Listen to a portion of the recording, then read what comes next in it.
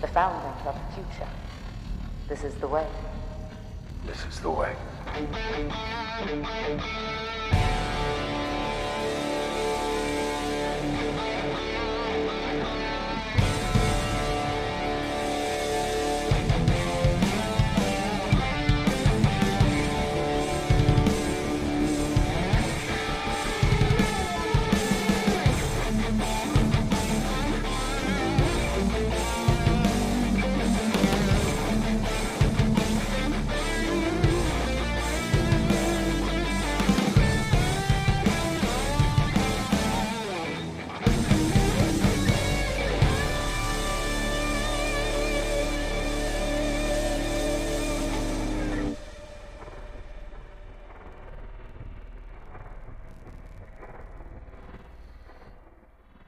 Hey everyone, welcome back to another episode of Empire Radio. I'm Drew. I'm Jeremiah.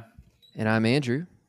And today we're talking about The Mandalorian, Chapter 14, The Tragedy. It is a hard word to say. I say that it is- wrong. It's a tragedy that you couldn't say. Tragedy. Yep. Tragedy. All right. Tragedy. It probably shouldn't have been that hard, but I made it that hard. So Hey, we made it. We made it though. We're here. We're here on the other side of that word, and let's get into it. So, we have some housekeeping, like always before. So, Andrew, bring us into that.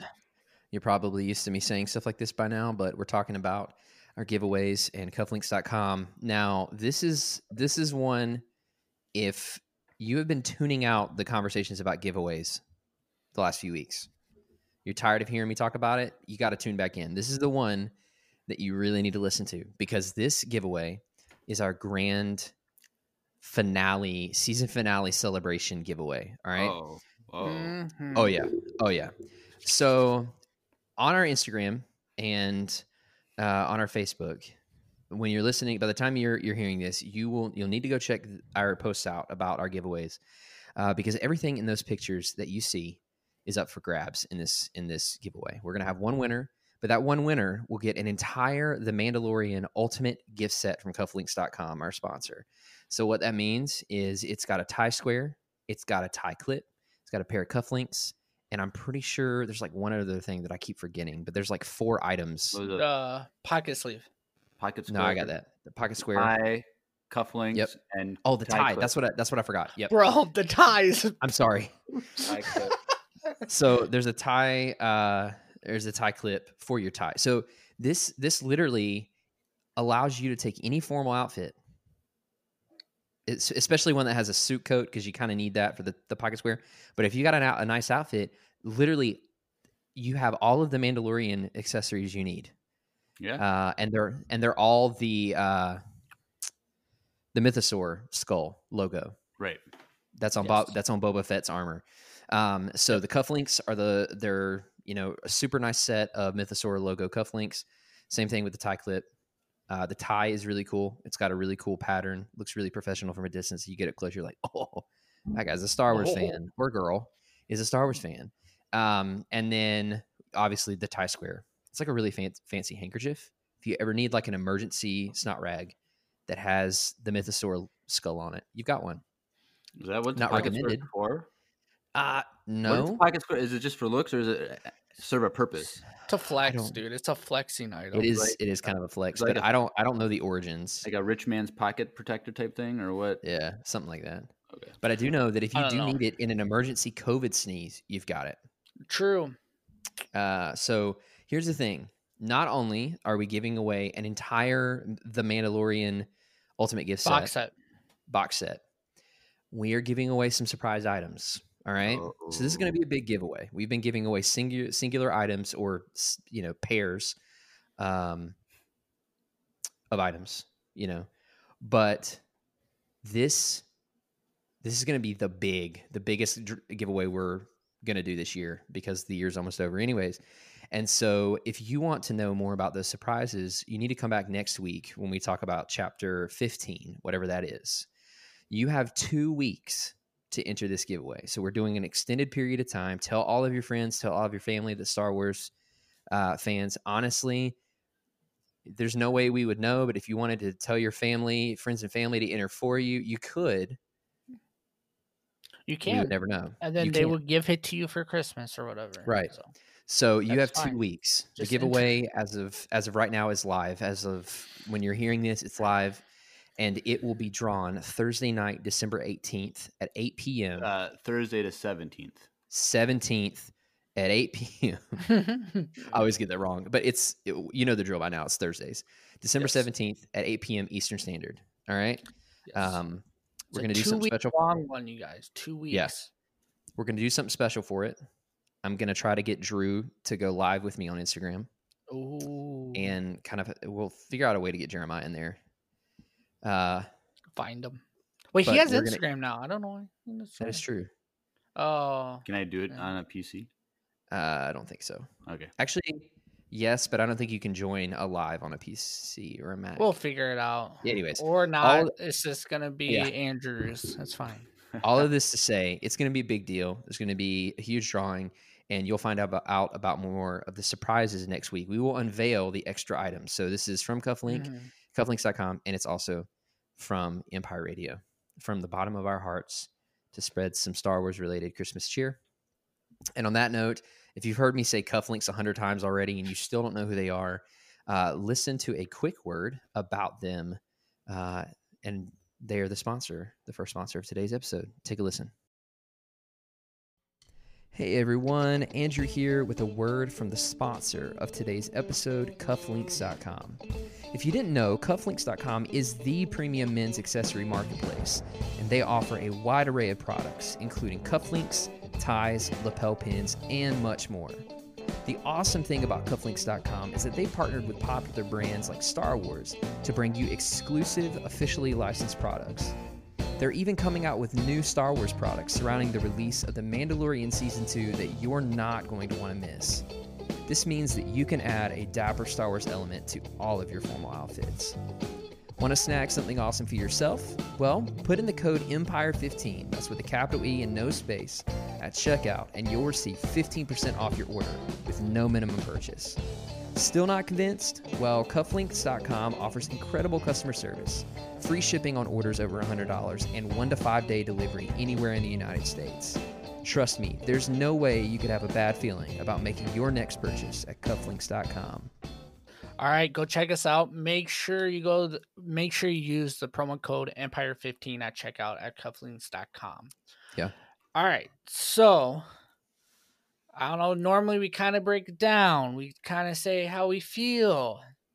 We got a lot of interesting things in our Discord this morning. I don't know how everyone feels about this episode. I'm really curious about Jeremiah. Okay, let's just say Yeah. the interesting things in the Discord is just Jeremiah. Let's be real. Okay. Oh, It's and just Jeremiah. yeah. By the way, speaking of Discord, Oh yes. Well, no, hold on. Let's give him a little secret. Let's tell a little secret. Well, It's not it's- ready. No, it's not ready, not ready, but it's coming. but it's coming. Is that all we're gonna Yes. say? Okay, Is that that's what- all we're gonna say. So if you're a listener and you've been wanting a Discord to hang out with us, to talk Star Wars, have all of the Star Wars related fun, And post some dank memes. and post Ooh. the dankest memes you can post, Because of it's coming. who has All the right? high ground now? We'll find out when it happens. We can't give you any more details, but just be excited because it's coming in the near future. Things have been initiated. Balls have been pushed down the hills. Balls are rolling. I see what you did there.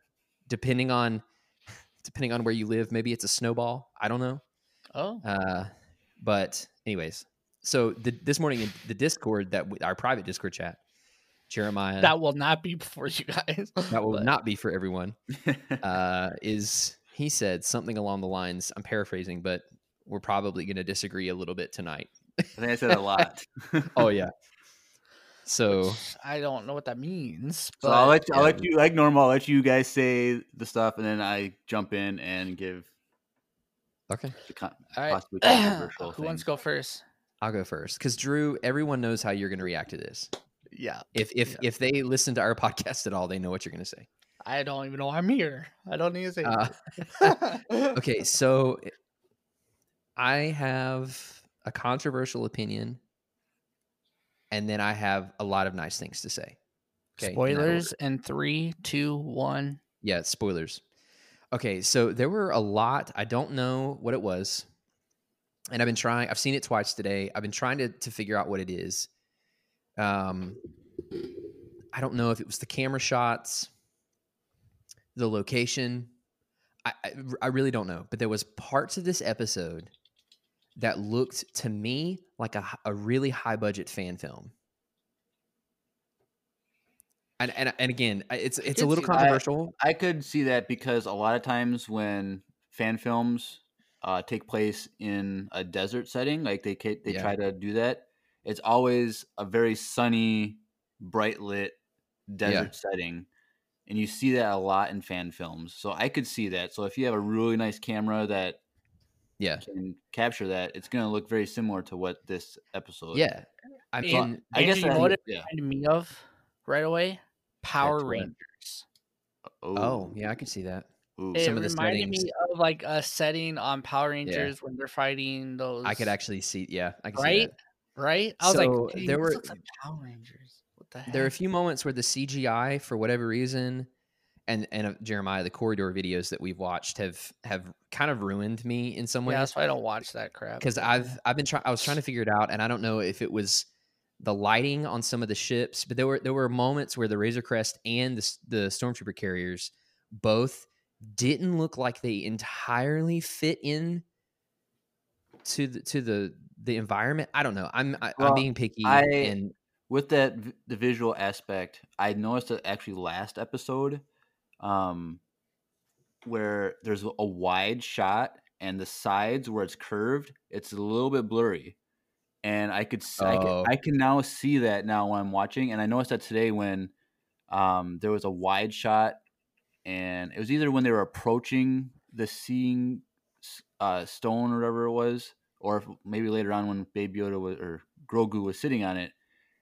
It was you could see distortion on the bottom of it, that it wasn't the shield that was projecting. It was something was wrong with the visual. So I agree with you on that some of the visuals in this were a little off.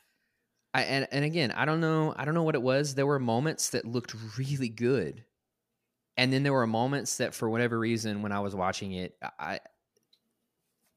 there was a disconnect between the rest of the season and this episode. For whatever I think it's reason, just the sun. Yeah, and I think the environment has something to do with it. I really do.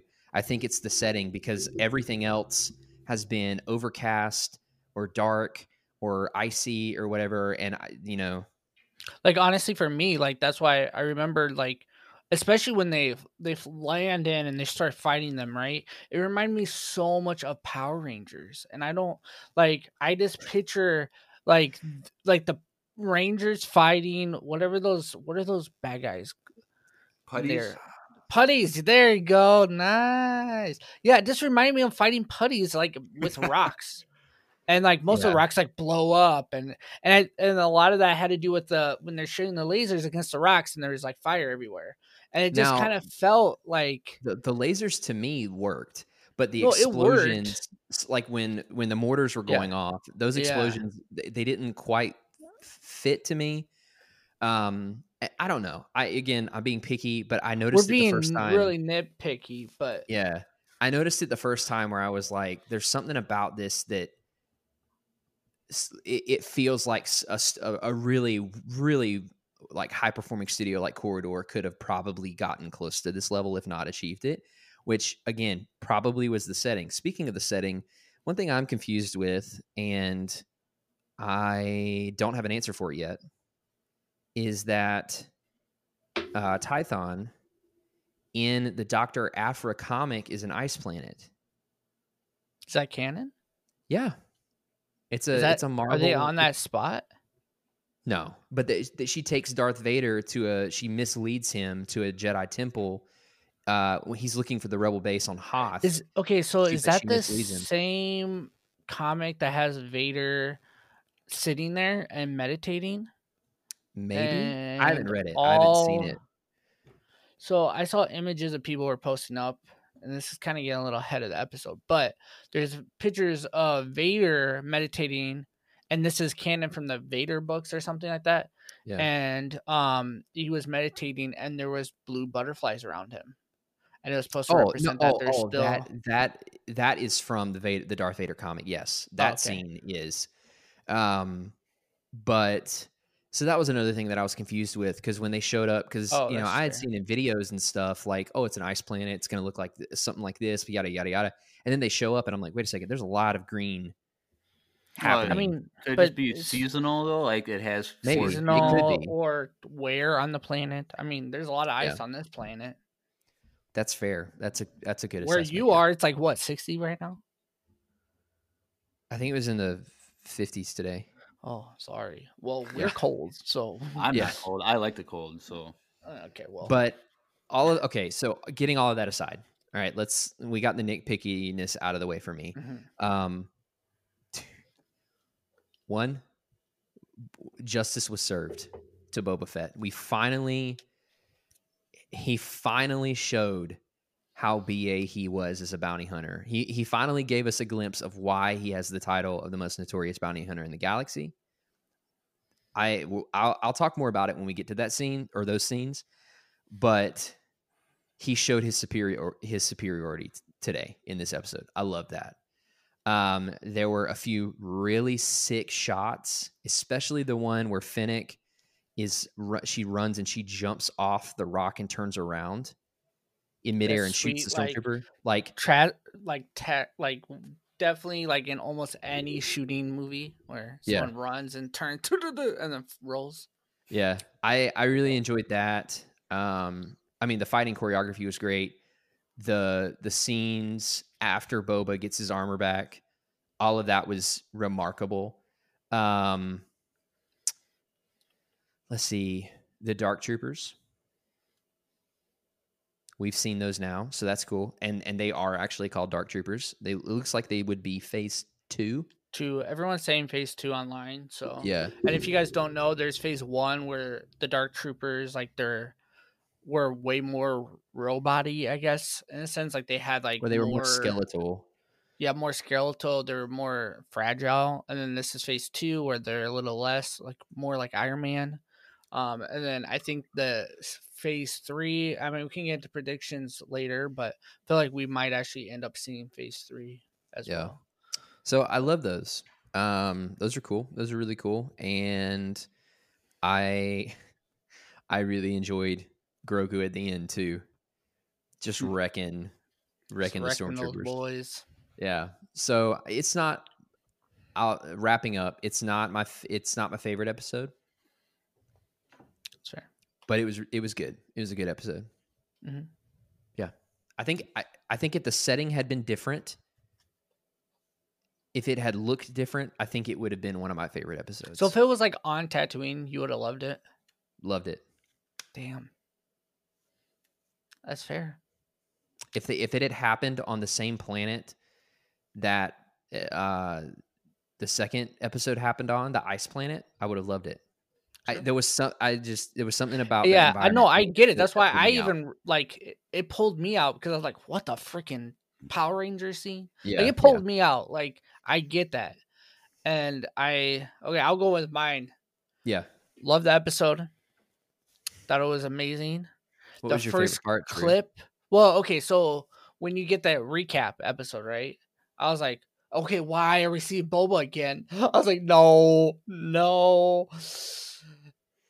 And then we saw the Slave One, and I lost it. I don't know about you guys, but I screamed at the top of my lungs, and I'm really mad at myself. So last night I stayed up until 1:45, and I was like, I'm gonna stay up and watch The Mandalorian. I was like 1:45. I turned on. I was like, I'm gonna watch one episode of The Office.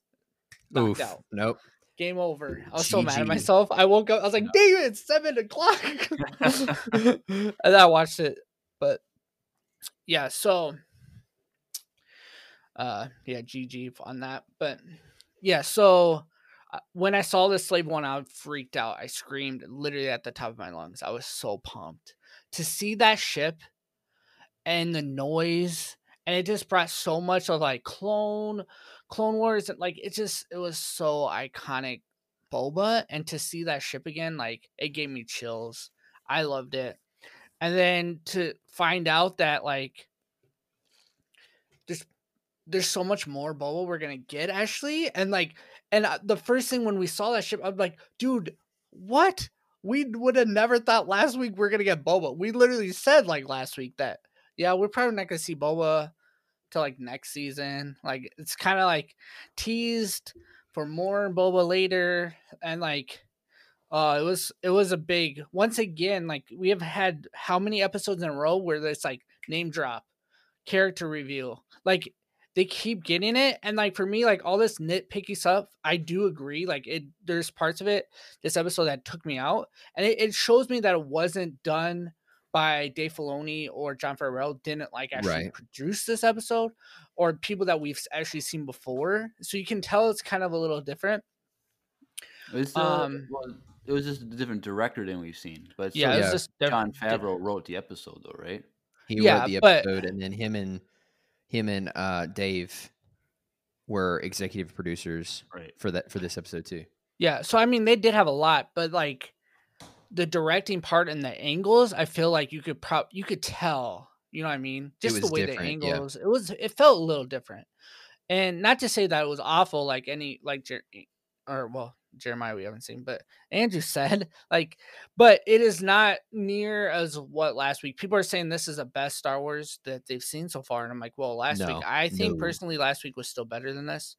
Yeah. Oh yeah. Now, like I do love episode 1, but this is kind of like, it's pretty close to episode 1 for me in the sense of like actually getting to see Boba in action, pull that out. Now next week we have Boba, so I don't know. My heart was a little broken towards the middle of this episode too, because I'm really sad for Mando, and 2 reasons. So I did like that aspect of the story. Like it actually kind of like, I don't know what his plan was to get off there, but Boba's gonna, I don't know. There's so much potential with Boba Fett, and I love that. So I'm okay with these little nitpicky rocks and stuff. And I love the iconic, like, there's so much good stuff about it. I don't want to say anything too much, but I do really appreciate this episode and I love it. But it is not my number 1 episode, Jeremiah. So calm down. Well, everyone, prepare yourselves. Turn off, and we'll tell you when you can come back in as soon as Jeremiah's done talking.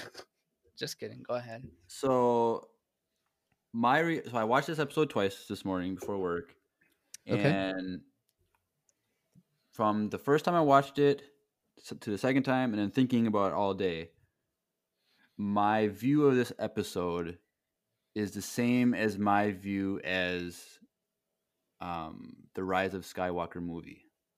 In that, wait. Listen. No. I wasn't going to argue. Hey. You're telling me to wait. I was just going to say, you really meant what you said this morning in the Discord. So, with the Rise of Skywalker, the first time I saw the Rise of Skywalker opening night, I was like, this is one of the best Star Wars movies of all time. Like, this could be my favorite one. And then as time went by, I remember that.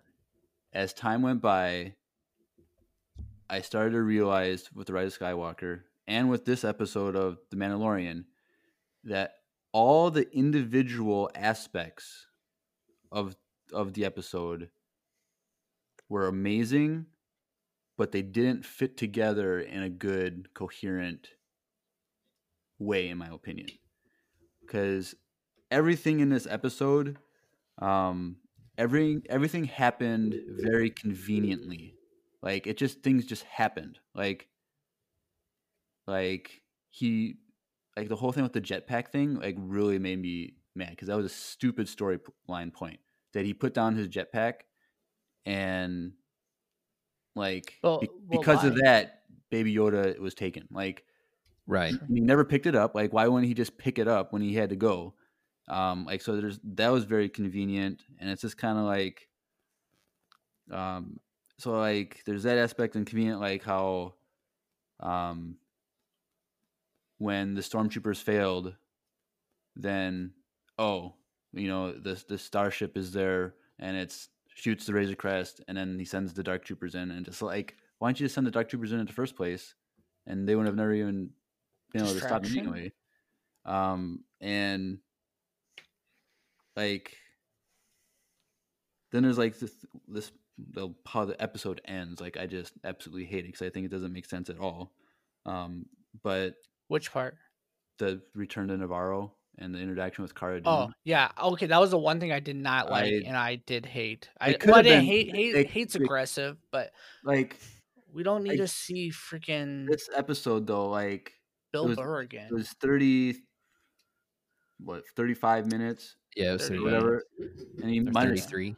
Yeah, minus 6 minutes off from the credits and the opening recap. Like, I felt like if they added 10 more minutes and made the story kind of like earn itself, where like nothing was convenient, but everything was earned. Like, if there was an actual struggle with the Dark Troopers at the end, sure. Like, even if it was just Baby Yoda or Grogu, sorry, like waking up from the meditation and then like trying to use the Force to try and stop him, where he pushes him back just a little bit, just for like 3 seconds or whatever, and like, but then they like that would have been way much better.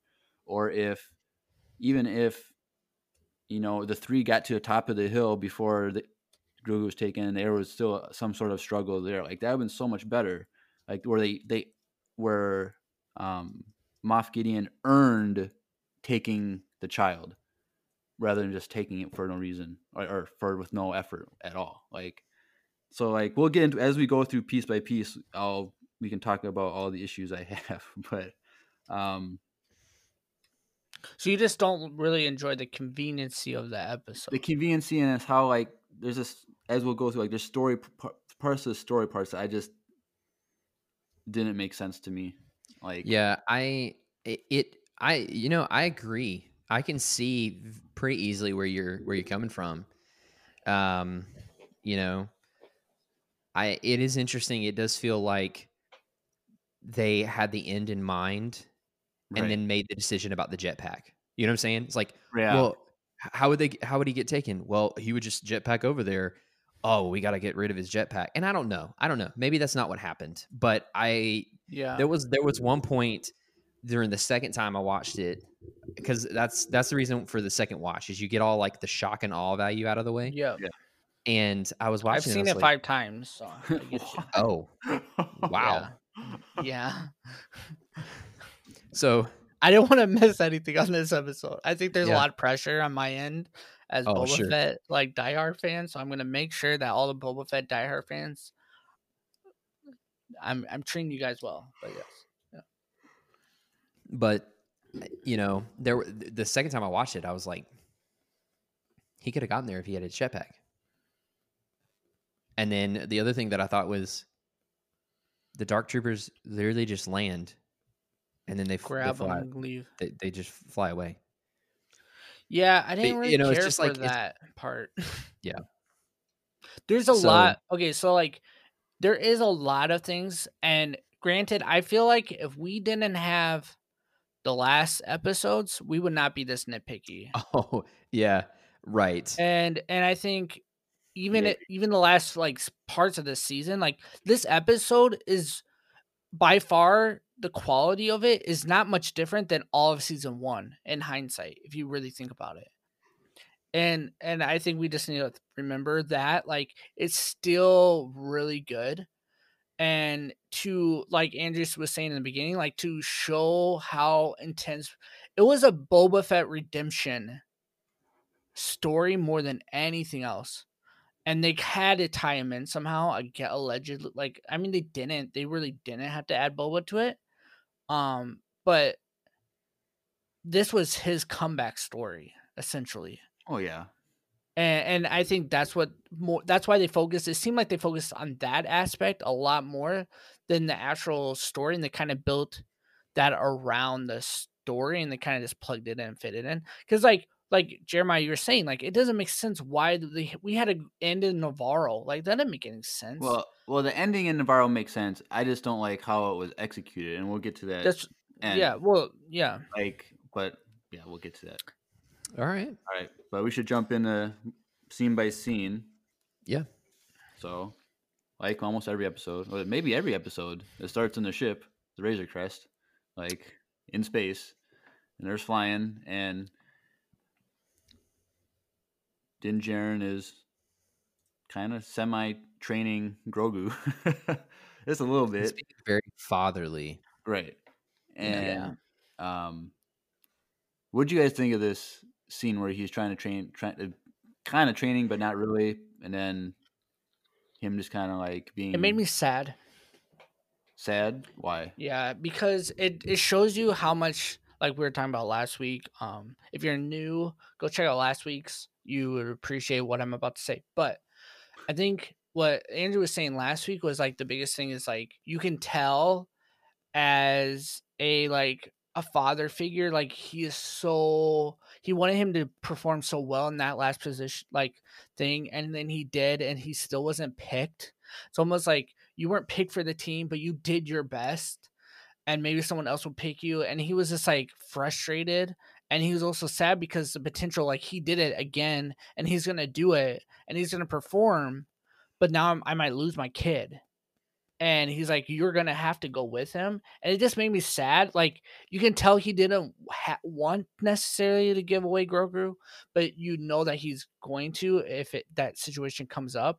And it was just a really sad moment. That's why he's like, dang it! Like he was like, I'm not mad at you, but I hate the situation. The Dank Ferrick was happy. Ugh. Yeah. Okay, what do you guys think about that phrase that they've been doing every episode? It's whatever. Every episode? Every episode, someone says Dank Ferrick. Oh, I didn't notice that until today. For this season. Oh. And so my big question is the whole reason they've been doing that so that in this episode he can really yell it out loud? I'm like, I honestly did not know. recognize that until this episode. Yeah, well, like, what happened? It was like the time where I noticed like that they're doing a pattern every episode was in third episode. What was it called? With the Mandos with Bo-Katan. The Heiress. The Heiress. Like that the other female Mandalorian, she says Dank Ferrick when the male guy was like, he's a guy of the watch or whatever. Like that's when I noticed it, and then I think the previous episode said it, and then every episode after that they said it. But I think it's just a lame phrase, and I feel like they're it's like their F-bomb. Well, kind of, but I also feel like they're gonna start making shirts with Dank Ferrick written on. Heck yeah, they're dude! Gonna sell the crap out of that shirt and just. They're probably already shirts. You can probably look it up right now. I still think like Carabast is a better. Oh phrase. yeah, I like Carabast. But yeah, anyway, so sounds too much like Carol Baskets. They can't do it anymore. I don't know what that is, so okay, you don't need to. It's fine. But so they arrive on the planet, and he's searching for flying around trying to find the temple ruins, and I was kind of disappointed by the temple ruins because I was expecting like large rock castles that like collapse. Me too. And Me too. Yeah. Something similar to like Ahch-To, like where Luke was, like where there's like these old buildings that were falling apart and kind of. But remember in Ahch-To though, people were still taking care of them. Well, right, but there were still ruins though. But clearly no one has taken care of these at all. Right, but when you hear the word ruins, you don't think of you don't think of a little Stonehenge on top of a hill that's basically clean looking. Like I expected a bunch of crumbly buildings that fell over, walls that fell over with like little 2 foot tall walls that were still standing. It was kind of convenient how fast he found it. Yeah. Well, that's just Star Wars. That's everything in Star Wars. That's they always true. arrive there and they're on the thing in 2 seconds. So that's just part of Star Wars. Nah, Jeremiah, I agree though. I was expecting something more akin to like your stereotypical like World War II movie wreckage, where the buildings are like the walls are collapsed and stuff like that. Yeah.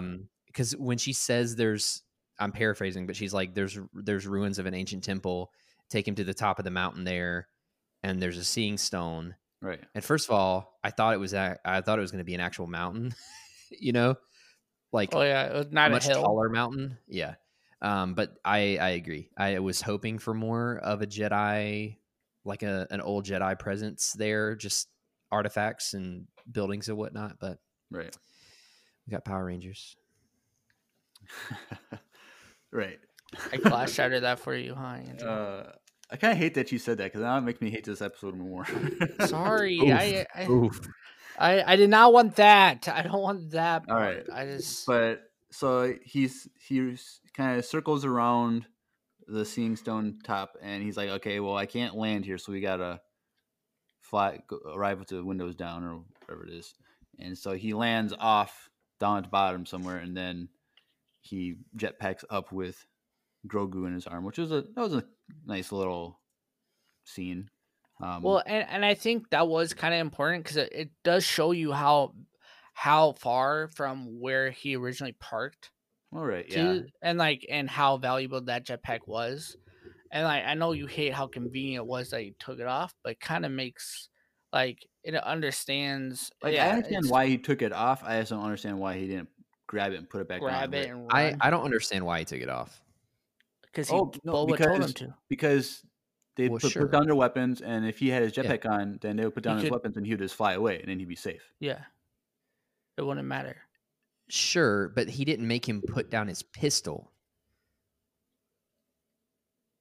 There's- Put He away your holstered his weapons pistol. and take off your jetpack. Yeah, that's fine. That's a good point. That's a But good point. the whole point is to take it He off was so he supposed to can't use it. run away, like basically. Sure. So I get that. But yes, what Drew was saying, it does, that flying scene with the jetpack does show the distance from the ship to the top of the hill. That how, to run up there is not an easy task. So it does. Right. I guess that's a good point to point out. And so they go up to the top and they enter into the whatever you want to call it, the I don't know, not an arena, the platform area on top. The Seeing arena. stone? Huh? Well, The seeing stone? The seeing stone is just the seeing stone, but the whole platform area, I don't know what you would call that. The huddle station. I don't know, The gather spot. something like that. But anyway, they All go right. they go in there and he puts Grogu on there. He's like, "All right, do you see anything?" Or are they supposed to see you? Like, I don't know what's going on. And I really liked how he put on his little radar, his little vision thing, and trying to maybe there's something we gotta do. Like there's a lever that can control the force. Yeah, That's not how and the he was force like- works. Yeah. I thought that was just a funny thing. He still doesn't get the force. He doesn't really get the Jedi, and so Yep. I like that. And then, anyway, before we go, when the title reveal, what was your guys' response with the title reveal of The Tragedy? I was really hoping that we were going to get a flashback of Order 66. Yes, that is exactly what I thought too. But because I that's what we were thinking, and I guess that clouded my judgment a little bit. Yeah. But I was like, oh sweet, we're gonna get to see, with the episode being titled that way, I was like, oh, this isn't just gonna be a flashback. We're gonna get to see a larger chunk of his backstory. That would have been dope. And we did not. Yeah. No. See, when I saw that, I figured something was gonna happen. Because I was honestly so focused on the beginning part when they showed Boba Fett's feet again, and I was just too focused on that. And I was like, if we see Boba Fett again, that is going to be insane. And that's honestly all I thought about. When I saw tragedy, it was the tragedy that Boba Fett lost his armor, or the tragedy that gosh. Mando's gonna have to kill Boba Fett, some gosh. tragedy. I don't know. I did not think I mean, the outcome, it didn't really surprise me in the middle of that fight. The conveniency of it kind of seemed predictable, and maybe that's what really, really annoyed Jeremiah, because it was predictable. We knew it was gonna happen. The end of that. Well, we knew eventually at some point Moff Gideon was going to get Grogu at some point in Yeah. the series. It's Right, just inevitable. It's just gonna happen, and I think And they, yeah, yeah, but like again, like I said, I just wished it was earned, not just simply a Right. swipe of and took him. So, Yeah. but when Mando is trying to get Grogu to do his thing, you hear a ship go by. Like, oh, there's Moff Gideon. Yep. Like that's exactly what I thought, and that's what they That's what wanted I you to thought think. too. Yeah. They wanted Yeah. you to think that okay, they got it right away. And when it showed Slave One, like I was just shocked. Like I didn't expect it at all. Like they got me, and like for some reason I didn't even make the connection between the recap. Like it didn't even make me think that I didn't even think about it. Like I was like, okay, it's a recap. Like I don't really pay I attention did. to recap really. Well, I see, did. I used to not, and then so many things have been hinted at in the recaps that I started watching them, and that was the thing when I saw that scene. I was like, so Boba Fett's going to be back at some point in this episode, I guess. I think reason I didn't think about it was because I guess I assumed that scene was the Marshal. It was never confirmed that in that scene that was Boba. Oh. And then I was thinking, but then I remember during the recap, I was like, but what was his name? Cobb Vanth. He was like, he didn't have a cape. And so I was like, okay, whatever. Like, I don't understand why we're seeing this scene, but whatever. But now it makes sense now with when Slave One showed up. I was just shocked. And like one of the things that was convenient, that's not really a convenient thing, but and then I kind of like pulled back on it, but how Boba Fett was able to track him on his own, but Moff Gideon couldn't track him and find him without a tracking fob on. But you know why Boba Fett tracked him, right? Well, to get his armor, yeah. But no, how he did it. How he did it was because it was in his armor. Yeah, I think that's why they showed us that thing at the end. Well, so the reason why he showed us that for that reason, they showed that was his lineage. Yes, but it was also to show that he was able to track it. But they never said that in the show. No, but I didn't know you could track your armor. I would imagine Boba. If anybody would have a way, Boba would. That's how I think he did it. Oh, yeah. Because the reason that's a running theme and everyone's talking about, because like also when he said like this encrypted code has been in this armor for 25 years. And like that code, he could track that code. Well, now he did mention the chain code, his chain code. Yeah, and the last time we heard that was for a tracking fob. Yep, I'm pretty sure.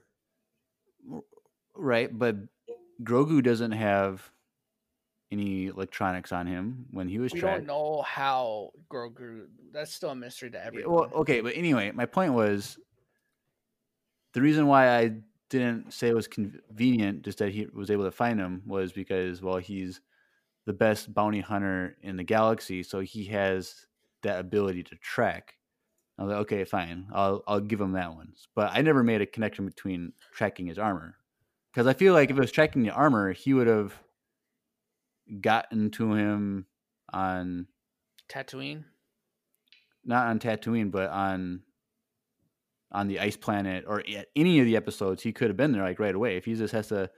That's true, because he had extended time on those planets, on the ice planet, on Trask, on Navarro, and then on Corvus. Like that's 4 planets that he was on for at least a day, and then he gets to Tython, and he's there for 20 minutes, and he's found him. Like, I guess that's the thing that an issue with like the story. Like, he just kept missing him by a little bit, you know? Maybe. I don't know. Unless like all those planets are so far away that when he finally got there, like it didn't register. But then like Tython is like the next planet over from. It seemed like he got to Tython pretty quick, actually. That's what I was saying. Like, he got there. He was there for 20 minutes, and then he found him. Like, It seemed like Mando too got there pretty quickly too. Well, we don't know how much time passed between the episodes. I wish that was something that we would knew more about in Star Wars, like how long like hyperdrive travel is. Like, if you read the books, oh gosh, canon books or EU books? Canon books. Canon. What is it? They actually, they actually talk about how some of the jumps are multiple hours, like 12 to 24 hours, because of how far apart they are. But they're never like days though, or weeks. I think that there's been some light conversation about it, but like I know there's this kind of common misconception because of the way the editing is for all of the media, the visual media, where it's like, let's hit the hyperspace. Boom. We go from one side of the galaxy. Yeah, we go one side of the galaxy to all the way to Tatooine or something in a second. But it's like in the books, they talk about how, some of the calculations take extremely long periods of time. Right. I never thought it was like instantaneous. I always thought it was like a few hours, and I always wondered, is it some of them a few days or a week? Because like if you're on, I think so, opposite ends of the outer rim, like that would I feel like would still take. I don't think it's weeks, days. But I think there have been a few that I've read, and again, I've read so many of the books that sometimes it like really mushes together for me. But I'm pretty sure there have been some that have been a few days, and 48 hours. We might find out more information from the High Republic series coming up, because that first chapter that was released talked about newly instated hyperlane drives, like lanes and it's just being expanded upon. So maybe in those books we'll get some more information. Maybe in those books Jeremiah might read. So I said I might consider reading those because that could be the future film series based on that, but we don't know. We'll see. If this video gets 10,000 listens in the next week, 48 hours. All right. Anyway, so he sees the slave one, and he's like, "Oh crap, we gotta get out of here." And he turns around, and Baby Yoda, Grogu. I've been saying Baby Yoda for over a year now. Now they're trying to make me say we weren't even supposed to say that. Well, they should have known better. That is fair, yeah. If it was a baby Wookiee, we'd be calling it Baby Chewie. Like it's. We just call him Ewok. Or what's his face from Clone Wars? Gungi? Gungi. Baby Gungi. Baby cool. Gungi. But he turns around and he's meditating. One second. I just want to make note. So I'm rewatching Clone Wars. We've talked about this. And there's a scene as I'm going back through with a newfound respect for Star Wars memes. Well, not newfound, but a refreshed respect for Star Wars memes that I didn't have the first few times I watched it years ago. And there's a scene where Obi-Wan says to Anakin, he goes, "Yes, but Anakin, spinning isn't flying." And Anakin looks at him and goes, "But it's a good trick." What does that have to do with... Dude, it doesn't. I just thought about it. It like something in the conversation reminded me. And look, listen, everyone at home is laughing because we all remember "I'll try spinning. That's a good trick" from episode 1. Did you not get that? No. Oh, it's a meme. Come on. It's a meme, not a auditory joke that you say. Yeah, but they put it. What I'm saying is they put it into an episode of Clone Wars. Oh yeah, that is kind of funny, right? Anakin knew. It doesn't matter. Just keep going. Yeah, Jeremiah. So what? Guys, I thought you guys were actually going to laugh the way I did. No. I actually laughed. I forgot about it. I clapped and pointed at the screen and went, "I see what you did there." And I had to even my wife got it. Whatever. Must have been you had to be there kind of thing. Yeah. Too bad I'm not married to you, or I would have got it. Anyway. So have you seen the shopping cart meme? Where it's like it's got a shopping cart and the first 3 wheels are normal wheels, and the fourth wheel is a picture of Anakin in the cockpit. Because in shopping carts, a lot of the janky ones, there's always one wheel that just spins continuously. Seriously, guys. Okay, you're talking to a guy who doesn't ever really go on social media except Facebook, and then you're talking to me, who I just. No, I see Actually, memes all the time. Like I don't even look at memes that much. Honestly. I see Star Wars memes all day, every day. Like so many meme accounts on Instagram. I shared a meme with you guys last night, and you guys didn't respond to it. But whatever. Oh. Whatever. I saw it though. I chuckled. It's a little too late now. Oops. All right. Let's get back into this episode. So for the fifth time, he turns around. He turns around and sees baby Grogu meditating finally, and no pun intended, there's a force field around it. Keep going. Just keep. Nope. You keep talking. See, I was there for that. That's why I laughed. That was very good. How is that? How is that any funnier than the line from the freaking Clone Wars animated series?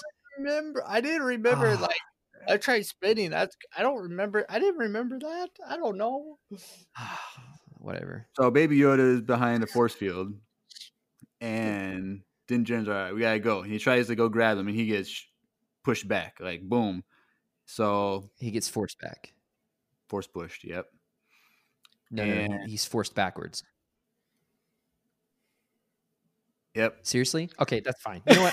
I'm not making any more joke. You just keep talking. I'll be quiet for the rest of the episode. Go ahead. Sorry to our listeners right now if you're trying to get to all the details of this episode. We're just goofing off a little bit, but no, I'm sorry to our listeners that appreciate my humor and hear me just crashing and burning over here. We're having fun, and also maybe in the future Discord conversations like this will be among all of us. Yes, and then you guys can laugh with Andrew. Maybe it could be like a great joke that we all have as a community, where when Andrew makes a meme or a joke, like we don't acknowledge it or laugh. Or we could just say like the beginning of that joke was trash, but it worked out at the end. All right. So Din Djarin, he realizes he can't grab Grogu because he's stuck basically, and so he goes and looks and scans the area, and he sees a slave unlanded, and he sees someone walking out, and so like, all right, someone's here for the child, like because that's what he's used to if some people are trying to track him, and so he goes down there. I bet he's pretty fed up with that.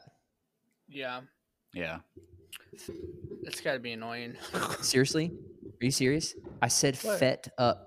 Just keep going. I didn't even catch. I didn't fed me. No, it's fine. No more jokes for me. I thought you were already done with no more jokes. I didn't hear fed. I heard fed. So that's I didn't hear fed either. Sorry. We apologize. I feel bad for that one actually. I didn't hear properly. Honestly, my bad. Just keep talking. So he goes down the hill to investigate, to confront this individual or whatever, and massive gunfire, boom, boom, boom, boom, boom, and he gets behind a rock, and it's like, oh dang, what's going to happen? Pretty finicky. See that there one. We go. There you go. All right. We'll give you that one. Okay. This. All right, can we go now? Can we go? Yes. So, we're an hour into this, and we are only walking down the hill. Are we an hour into this? We are 51 minutes into and we're this, literally 5 minutes into the episode. So come on, let's go. And we may have to force our way down. Okay, no. You hear Boba Fett's voice, Tamora Morrison. Yes. And he's like, I can't remember what we called him Mando or Mandalorian or whatever, and Din Djarin peeks around the corner like, what? I just love that. Like, there's this. It very much seems like Din Djarin just has thrown a bit of caution to the wind because of his Beskar. Like, no, he don't 9 times out of shoot me. 9 times out of 10, you wouldn't peek your head out if you had just been shot at that way. Right. But he's like, We do see it later in the episode where he just takes it, like, which was great. Yeah, which was great. Yeah, and so he goes around the corner and they kind of look at each other, like, you know, a little face off, and he's like, "Are you here for the child, or are you a Jedi, or whatever?" And what was his response? The initial response? I forget. I'm just a simple man trying to make my way in the universe. Is that what he said right away? Yep. Yeah. Okay, so he said that he stole his father's line, Jango Fett. And okay, that's a cool nod, like, not really Easter egg, really, but a cool reference. And he's like, "I'm here for the armor," and he's like, "Well, you don't even get this armor if I'm dead." And he's like, "No, my armor, the one that you took from Cobb Vanth on Tatooine." And he's like, "It belongs to me." He's like, "Well, you're a Mandalorian. Like, did you take the creed? Did you make the oath?" He's like, I pledged myself to no one, or what was it? Something like that. And pretty much. Yeah. And so that was just like, all right, now he's still a lone wolf. He's still by himself. Like, he's doing his thing. And so at this point, I still don't even realize that Finnick is there. Like, but then he's like, "Well, what if I just, you know, like, I could kill you or whatever?" And he's like, "Well, I have the best sharpshooter in the galaxy pointed at, you know, your little, what do you call it, a little companion?" Is that what he called it? Well, no, he said, I've got it pointed. He makes a general statement, like, "I've got a sharpshooter on that ridge," and he's like, "The second I see that muzzle flash, right? Yeah, you'll both be dead." Yeah, I'm wearing Beskar, you're not. Yeah, right. And he's like, "No, it's not for you. It's for your companion up there on the hinge." And Finnick yells out, and immediately Din Djarin recognizes the voice, which was interesting because you can't really, from his angle, you can't really see who it is, but he recognizes the voice, and she acknowledges that, which I do like that. I enjoy that because I think an average viewer would have knew it was her, right? And in a lot of other shows, we would have got like, "What? You're here?" And like they would have acknowledged it, but like she acknowledged, like, "Oh, you have good ears, Mando. Like, you remember my voice." And there's not really a reason for you to, like, you didn't need to remember my voice, and you did, because that thing was a pretty significant thing that happened. It kind of made it more like real, a sense. Like, I don't know. So what was your guys' response to her being alive when we thought she was killed? Convenient. You did think it was good? Did you ever expect it when she was killed and then was confronted by that person? Like, we find out now it's Boba, but that confrontation of confronting the dead body, did you ever suspect that maybe he was going to try to save her or anything like that? No. I felt like Drew and I maybe thought about that a little bit when we first doing the podcast. I feel like we talked about it. I can't remember, but I didn't think she was dead. But then, like, when Mando went up to her and she was still on the ground, then I'm like, oh, because I thought maybe Mando would get there and she would jump out, you know? Right. And so, like, maybe we talked about it. So I think I made the comment way back when that, you know, she's actually a fairly big name actress. Yeah.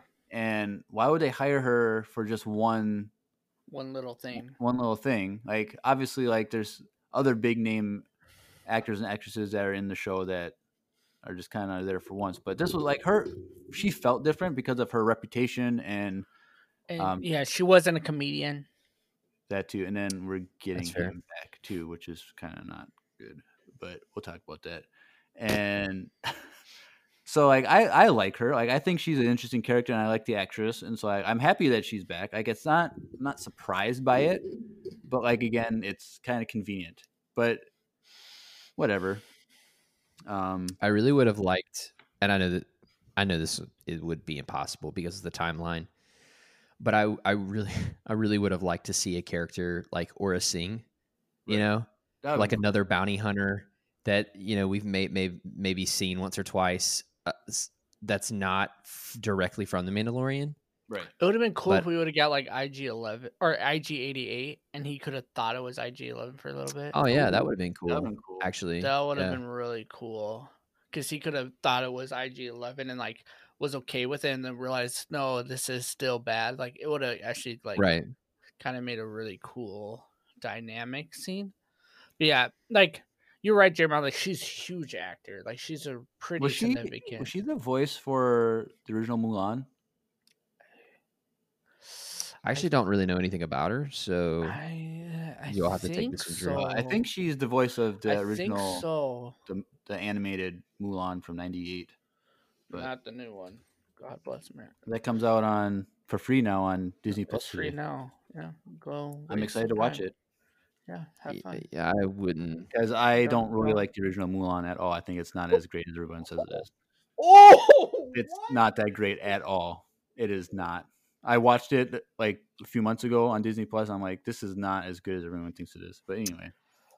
Well, you've been listening to another episode of the Empire Radio podcast. We're all dead now.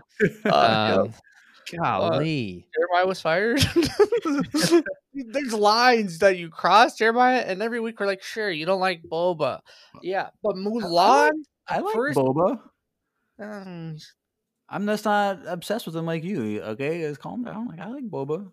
Calm down. We're fine. I'm happy. I'm happy that he's back. I love that aspect. That's fair. So anyway, so all right. We're gonna put our guns down, and just talk this through. And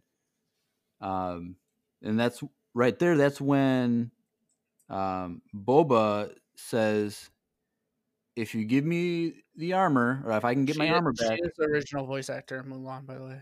Okay. He's like, if you get me my armor, I'll ensure the safety of the child, of the companion, or whatever he said. And the thing is, Din Djarin did not agree to that, because right when he made the proposal, that's when the troop transport came by. And that's when immediately, Boba and Finnick, they go run one way. Din Djarin runs up the hill, and because he took off his jetpack off. I'm like, it just didn't make sense. Already, I'm like, you're already pissed off. It just didn't register. Like, why is this? Like, it's just like, why is it taking for him so long to get up the hill? And I'm like, oh, he didn't have a jetpack, but it's literally right there when he started running. And also, we know that he has a remote control on it, because we see that in the first episode. That made it worse. Why did you say that? And he could have been running up the hill and like called it to him, making up some ground while he's waiting to get it, like running up, and then it latches onto his back, and then he goes up. Like, okay, you just ruined this episode more for me, dude. I totally forgot about that part. Dang, because that was even a highlight in episode was that 2. When that guy tried to rob him, which is the same guy in Force Awakens that everyone forgot about. But when he robbed him and he just made him go fly up and drop to the ground. It was the same alien species that tried to rob Rey in The Force Awakens. Oh, with BB-8. Mm-hmm. Forget his name, whatever. But yeah. So yeah, so I'm already like in this episode, like, I don't get this. Like, why is this is stupid? And it takes forever to get up the hill. But we see, as he's running up the hill, we see all kinds of great action from Boba and Finnick. And, heck yeah, we do. And this is great stuff, because, and one of the reasons why the Boba like melee attack part was so great is because that was definitely Temuera Morrison doing that. Mm-hmm. It wasn't a stunt guy where you see the back of their head only and you just see a face once in a while, like in a close-up, like swing around or something. Like, this was actually him. Like, he was putting in work, and it was very believable that this is Boba Fett. And,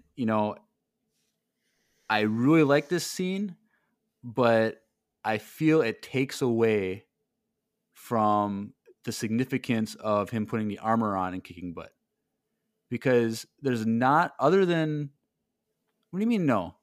Other than the knee shots and shooting down the ships with the rocket, he could have done all the same stuff with the staff that he already did earlier in the episode. Well, sure. And so I wanted to see a contrast between him with the armor on and without the armor on, and they were exactly the same intensity and quality and great. Like a full Power Ranger episode. You wanted to see them without their armor, without their suit. Yeah, but they fight better when they put their armor on. Exactly. That's what you wanted. But I don't think that made it any difference for me. I think it proves to me that he can hold his own without his armor just as well. That's what it proved to me too. I felt like it took away from his armor because it didn't add anything with his armor. And for me, it actually, there's no significance to him putting the armor on because he can kick butt without it, other than shooting off a rocket and shooting on some ships. Well, the main difference is that with his armor on, he no longer has to be in close quarters. Tactically though, that's a pretty big deal. Hey, his gut was kind of big in this episode. Like, they had a lot of flesh to shoot at. Like, it wasn't a snug fit anymore. Like, it was kind of janky. Yeah, that was like, my wife's one thing was like, wow, you can see when he put on his armor, the scenes without it was him and his stunt double, because his belly shrinks in the middle of that episode. If you I didn't notice that. I didn't notice that. She's like, he looks like you. Wait, no, he doesn't. No, he looks like you. I was like, okay. Are you the skinny one or are you the chubby one? I'm not gonna say. Y'all can get yourself. But I was just like, okay, episode for me. But yeah, he's kicking butt. I when he's kicking butt with the melee stuff, I thought it was just great because it was also very, when we see the armorer fight in season 1 and destroy those, like, we see like some smashed helmets and like the pieces of that flying in the air. I'm like, okay, that's awesome. But when he does it, it's like 10 times more intense and more destruction. And he was just ruthless. I think this was the first time we've really seen a gaffy stick being put to use. Yeah, I wanted to say that for me, it made me love the Sand People and their weaponry so much more. And for me, that was the biggest thing. Because even that angle where you just got the butt end on the ground upward angle of the gaffy stick, that like was showing like, hey, this is what he's using. He's using these weapons from a Sand People. His gun, he's not using it because it's too far. He has to reload. It's too much work. So he's going to be tight-knit quarters. But then when he put on his armor, he was able to like shoot them farther away. He was able to have more range. And like, that's for me, that's what it brought. It meant like he can still do hand-to-hand combat. But when he needs to use his guns, he can. Like, that's for me. And the last time we saw Boba live action, that boy flew into a hole in the ground. Okay, so it was horrible. So like this, it just made Boba so good to me. So right, I really do though like the Boba, like all the Boba stuff and how it shows his dominance as a fighter, lone fighter, and what he was capable of as the most notorious bounty hunter in the galaxy. Like, I get that they paint that picture and it's great, but the one thing is, like I said, I just wish there was a bigger contrast between with and without the armor. That's all I'm saying. Like, if he would have killed one of those other troopers, you would have been fine. The ones, the Death Troopers or whatever, Dark Troopers. Dark Troopers. Yeah. If he would have just like flew up to him and like ripped one apart, and the other one got away, then you would have been like, okay, that'd been dope. That would have been cool. That would have fixed like almost the whole episode, just that one thing. Yeah. So see, why don't we produce these shows, you guys? Well, when I win a $500 million right. So then we see Boba do his melee stuff, and it's amazing. And then we see Finnick just going crazy with her rifle and shooting everyone, which is great, just mowing people down. And so then that's cool. And then Mando gets up back to the top of the hill, and he does his hardest to try and get Grogu out of there. And he's actually forcing himself into it, and like he's actually making progress, but then it flings him back so hard that he gets knocked out for a minute or two or whatever it was. And so then I believe it goes back then to Finnick and her fighting. When Mando finishes his, or not Mando, Boba finishes his melee thing, he looks to the Razor Crest, and he's going in there to go get his armor. So I forgot that little detail. But it goes back to Finnick doing her shooting thing. And the one thing that I hate the most in movies or TV shows is when, and we see it a couple times with her, is like when she's like running on that ridge when the E-Web's shooting, like just take a couple steps to the side and go on the other side of the ridge, and then they can't get you, rather than staying at the top where they're trying to follow her. And also, when a giant rock is rolling at you, take 2 steps to the side, and you're Gucci. Like, it's... Hey, that was an Indiana Jones reference, okay? Just give it to him. It wasn't. So yes, it was. How was it? That was an Indiana Jones plug. Come on. I don't think that every single time a giant ball is rolling towards people that it's an Indiana Jones reference. Like, it's literally made by the same people, though. Come on, just give it to them. Fine. Thank you. That's all I ask. But so that's just why I just don't like that scene. That took me out of it because it was a very cliche where it's the whole running when it's so easy to escape it. Like, I didn't like that aspect at all. But I do like that she had got to improvise and kick the rock down. So that was nice. But she starts getting overrun and pinned down, and that's when Mando shows up, and he kind of like jumps up on the rock and puts his little whistling bird things out, and this kills like 10 of them all instantly. And that I really like that when they're fighting back and forth, and like they're like back to back, and then like he like swung over her to like they switch sides. Like, I really like that aspect and how he's just taking the hits and like kind of being her armor as well. Yeah. So that was I really liked that a lot, and it became very evident that he was trying to protect her pretty quickly, and that was really cool to see.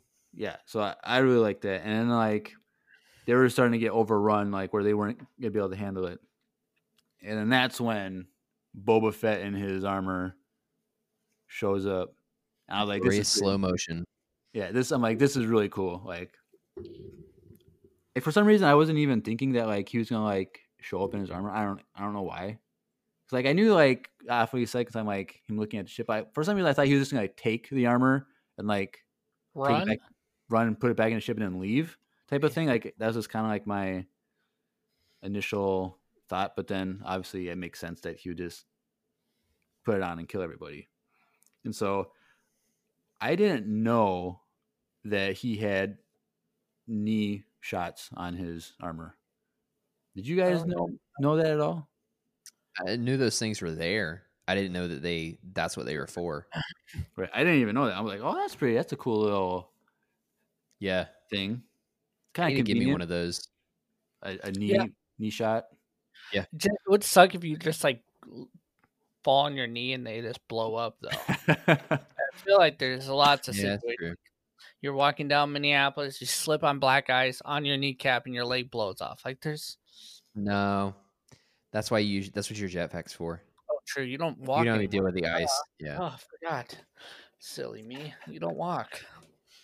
But yeah, so this for me, seeing that Boba gained a few pounds took me out of it. Like there's one scene where it's like kind of the camera is kind of down below looking up at him, and I'm like, this doesn't fit him as well as it did back just a few years earlier. Like it took me out of it just a little bit.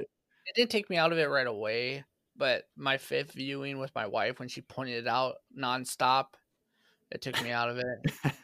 And I was like trying to explain to him, like, well, it's been like 5 years. And she's like, oh, so it only takes you 5 years to gain that much weight. Okay. I was like, he's been sitting in the Starlight Pad eating whatever falls in. Like, don't judge him. Why are we judging Boba Fett right now? I don't get it.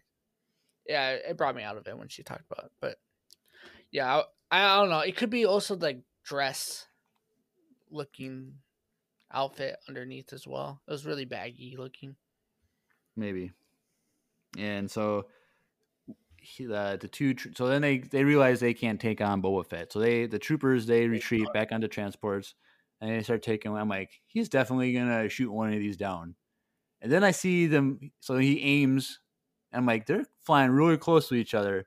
I guarantee he's gonna shoot one. It's gonna crash into the other. And it happened. And Did then anyone else catch that he aimed for the wrong one before he? Oh yeah. Yes. I didn't. Well, he I didn't catch it. He said it. And then the second time I watched it, I was like, oh, okay. I have to watch it again because I felt like it didn't. I don't know. I didn't see him like change path. Like I thought he got the one that he was aiming for because the way it looked like in the thing. No, the one he aimed for was actually the lower one, and for some reason, the rocket went higher and hit the top one. Well, because I can't really show. I thought it was the one he aimed for on the screen was on the bottom of the screen was one he was aiming at, which it was. I thought that one turned to the right on the outside while the other one was going, and so when it hit the one on top, it continued, went faster up, and then crashed down. That's what I thought happened. His heat seeker is just a little old. It is. Granted, it's not even the same missile that belongs in there originally. Right, so it's some that could be the issue. Janky redneck bootleg one. Well, did you see the one that he shot was much closer to the design of his old one though? Really? I didn't know. Oh yeah, because it was so close to.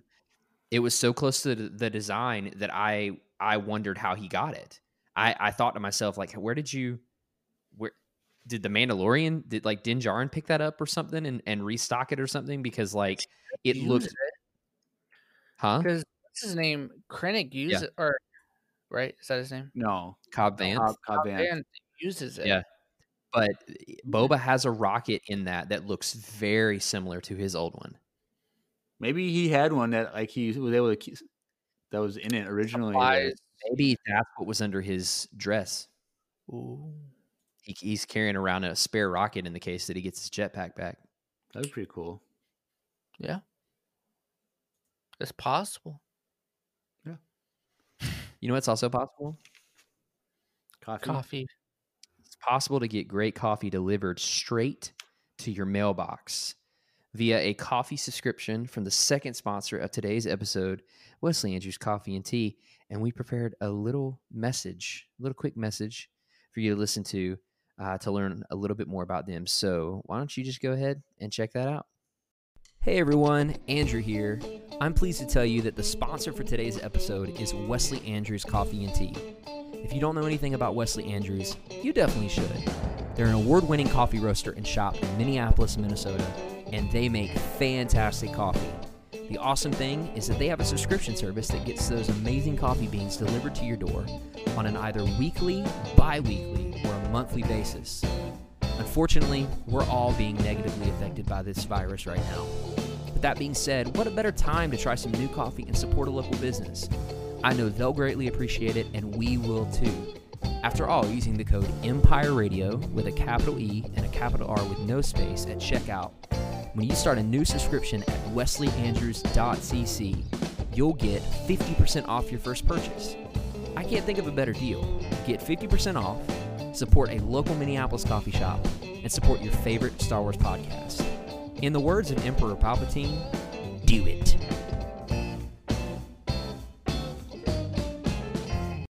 All right, do it. Go get a subscription. Go check out Cufflinks. Do them both. Just go spend all the money. Bye. Especially during quarantine. I mean, everyone's pretty much getting shut down, and it's going to be harder to get your coffee that you want. And this is the best way to get the coffee you want. It is. For a cheaper price as well. So just do it. Yeah. But one little question I have for you concerning the whole Finnick having Boba's armor is we see how well Boba fights with a staff. Like, why didn't Boba just go in and try and steal the armor back? Because I felt like he could have just do it before. I don't. Like, it didn't make sense. Like, he could have just easily won that. Huh? Because he was rebuilding that girl's stomach the whole time. Well, yeah, but he also had past 5 years that he could have done it. We don't know how. The thing is, we don't know how long it took Boba to get out of the Sarlacc. That is true. Yeah, but we do know that within a few days of the fall of the Empire, Cobb Vanth had that armor. Sure. So but it doesn't mean that Boba was with that armor when it came out. Well, I think it's kind of implied the that Sarlacc could have spit him out. They spit him out or just the armor? Okay, there's no way. There's no way he was alive for. Have you seen that? Have you seen that show where the wall comes at you and it's in a specific shape, and the people have to fit their bodies to that specific shape? Kinda. I feel like that's a Japanese game show. It's made its way to America too. You're right, but it's made its way to America. So what happened was the Sarlacc was trying to spit out the armor, and his positioning say that you were done making jokes, just so you know. Was just perfect, and the jetpack actually ignited and carried his armor straight off, helmet included, just straight out of the Sarlacc. Just like a. I feel like he was in there, like an EU type of thing that he's talking about. Until the day before Mando showed up and did the thing with Cobb Vanth. Jeremiah's just like trashing EU, like, oh, this is definitely EU story right now that we're hearing. Maybe, Andrea, I'll give you that. Maybe. I heard that the Starlight couldn't digest it and spit it out, and somehow Boba was able to escape. I just don't think that Boba could have been inside that thing for longer than a few hours and not die.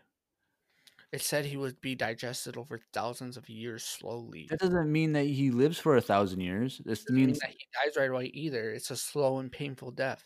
I don't think that's what's implying. I think that I thought that's what it is implying. It was implying that the meat is in the system for 1,000 years, and it takes that long to digest. But you don't stay alive for. But you also don't die instantly, though.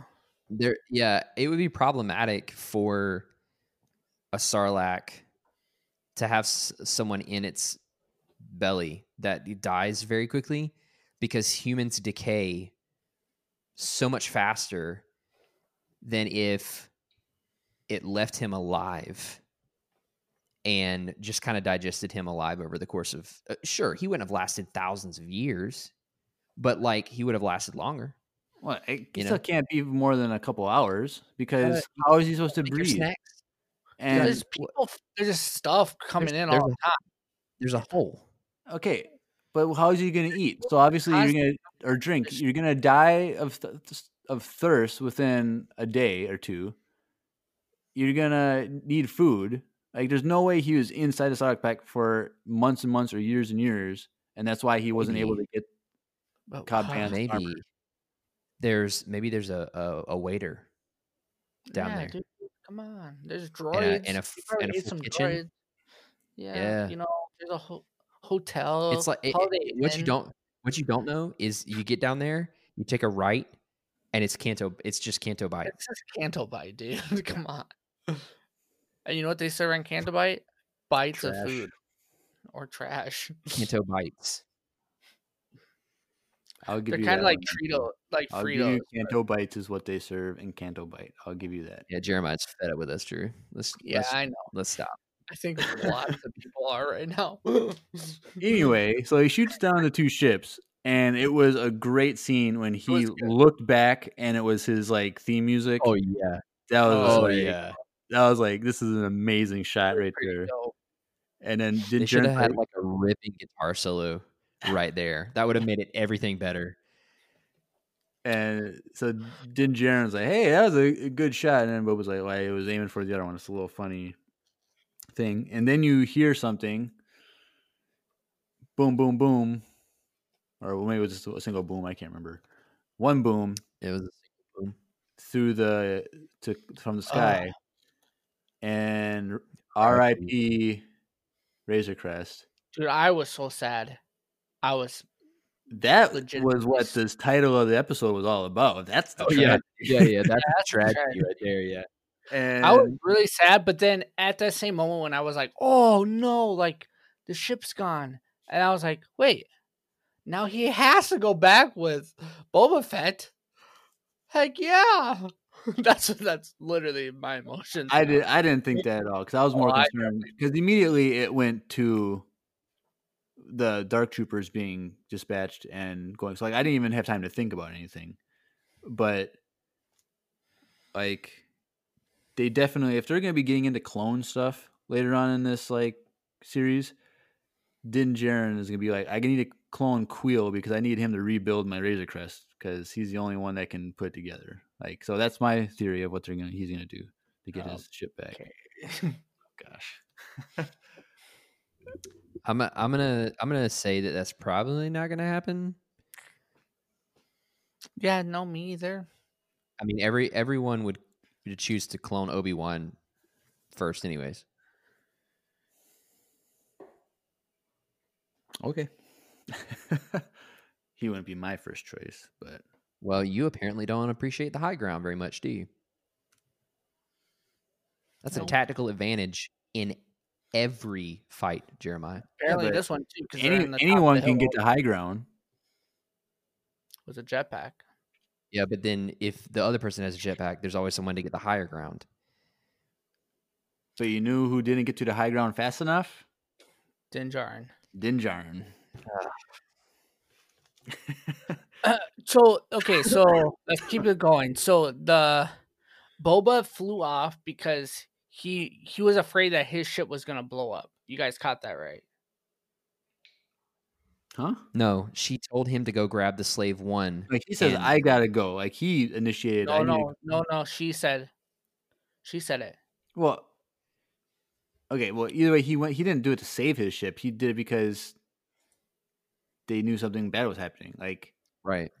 Oh, There's I thought it was because he didn't want to hit the slave one to be next on the ship. I don't think they knew that ship was there No. Yeah. because it was far away. It wasn't. They weren't right next to each other. So like, and they wouldn't understand that Boba Fett is there. Like they probably don't even know who Boba Fett is. So Yeah. and if the ship is off, I don't think they can track a ship unless it's there unless it's on. So I think he was just like knew like, okay, we got company, like they're doing orbital strikes. I need to get in my ship because Well, she asks him to go. Yeah, Well, I have it yeah. pulled up right now. I'll show you what he I says. know that. I'm saying like when you have an orbital strike, you're not just going to wait on the ground. Like you want to get in your ship and get in the air because you don't know what's going to happen if they're going to start shooting, sending ties down or what's going on. So, But I thought it was to go after. It was originally to go after the Dark Troopers. Or was They that don't have later? them yet. That's later. That's later because he was already in the sky. Yeah, the first already- thing she said was like, "You better go get in your ship." Yeah, And 'cause- then he runs off.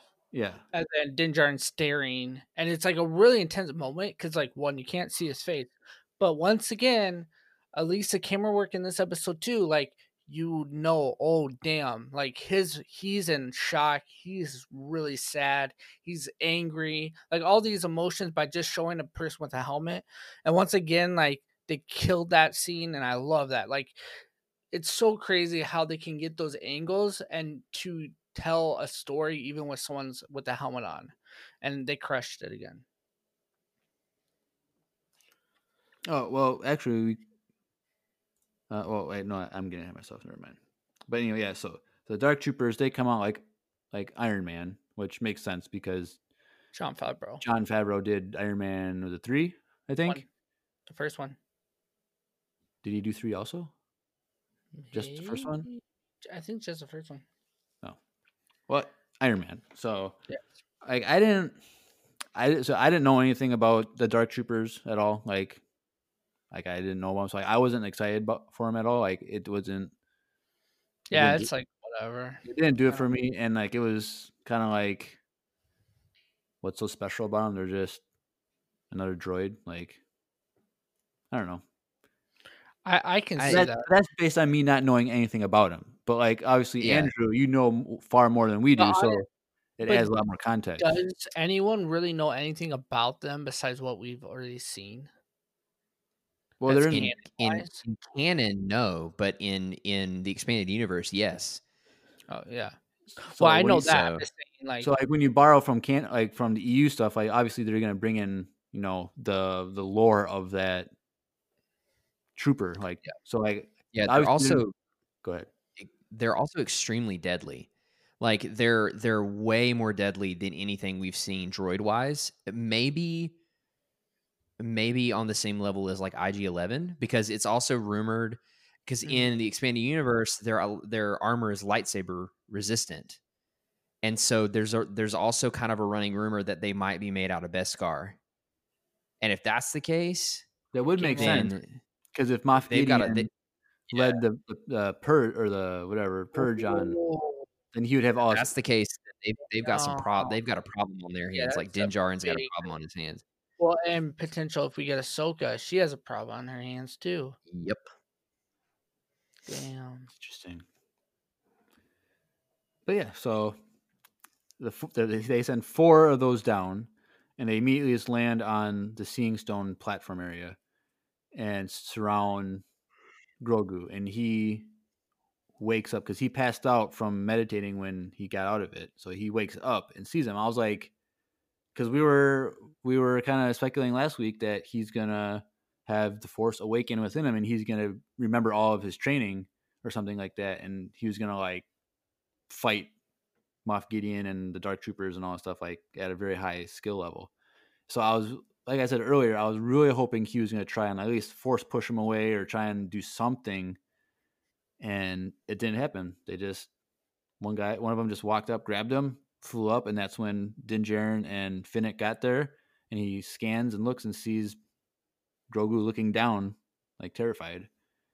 And that's when Slave One comes. Which, that part gave me chills. Like, it was, I don't know, like, I really thought that, like, I don't know, it was like how she says, Finnick was like, all right, you need to, she kind of gives a go to attack, and then Din Djarin's like, no, stop, they have the kid, you can't hurt the kid, and she's like, okay, cancel that, like that was kind of just kind of whatever, like, what her goal was to, like, attack, like, how do you attack without killing someone when she knew they had the child, like, I don't know, but it would have been nice if it could have been some sort of aerial battle, like, where, you know, three of them come off, like, to go towards the Slave One while the one's going up to try and protect or something like that. Like, it would be nice if then you see Slave One kind of dodging and kind of maybe kills those 3, and then the 4th one gets into the ship right before he can get there or something like that. Like, it would have been cool if that happened. Cool. But it was just one thing. Go ahead. One thing that I didn't understand was how that light cruiser allowed Slave One to get so close without firing on him. Because they're already, I think it's because they're already, like, going to light speed. Because right when he gets up there, right underneath, it just goes into light speed. Yeah, no. Atmosphere. Yeah, which he lingered. Like, if he wanted to, like, if the child wasn't a thing, he could have taken down that light cruiser if he wanted. Like, he had enough time. The Slave One could take that down? Yeah, you just shoot the engines in the back. I don't know. I don't know. Shoot a few torpedoes, drop a seismic charge. Well, first of all, he was kind of far away for the most part. So, like, I feel like once he got close enough, it was already. And there was one part where the size comparison of his ship to that thing was, he was like a bumblebee compared to that thing. It's a cruiser, but it's also like, it feels, in the size of it kind of feels like a Star Destroyer. All right. I would have, there's no way if one little ship could take on that whole thing, that's a pretty crappy ship to be on. Like, yeah, well, we see what a farm boy did with an X-Wing. So that is, yeah, but there was a tactical advantage where the creator of the Death Star put in a we hole. Also have seen what happens when he was using the Force, and he was using the Force too. So, like, yeah, we've also seen what happens when an A-wing pilot crashes into the bridge of a Star Destroyer. Return of the Jedi. No, we know. I was just trying to counter that, but it was a pretty good argument. Yeah. Well, he was on the bottom of the ship, not the top, so there's no bridge for him to crash into. That's fair. Started from the bottom, he didn't get there. Yep. So they take the kid, they go to I swear. hyperspace. I didn't even hear what you just said, so I'm just gonna keep going. No, keep I going. said, I swear. It was just to Drew's joke. Yep. So they're gone, and so the three of them, they regroup, and then this is where Boba proves that the armor is his. That here's the chain code, blah blah blah. Like, this is my father's. It was handed down to me, and my father was a foundling, Yeah. So that which was crazy. Like, I didn't, and that he fought in Mandalorian Civil Wars, which do we know that timeline? Because so there is a Jango Fett. It's a Legends, but I think today they tweeted out that it is now canon, no longer Legends. because I'm just wondering, like, when that happened in relation to, like, when Jango was a child, his the Mandalorian people, from what I was understood, they landed on his planet to try to get it. His parents were farmers. They killed his parents allegedly, and Death Watch took him. And no.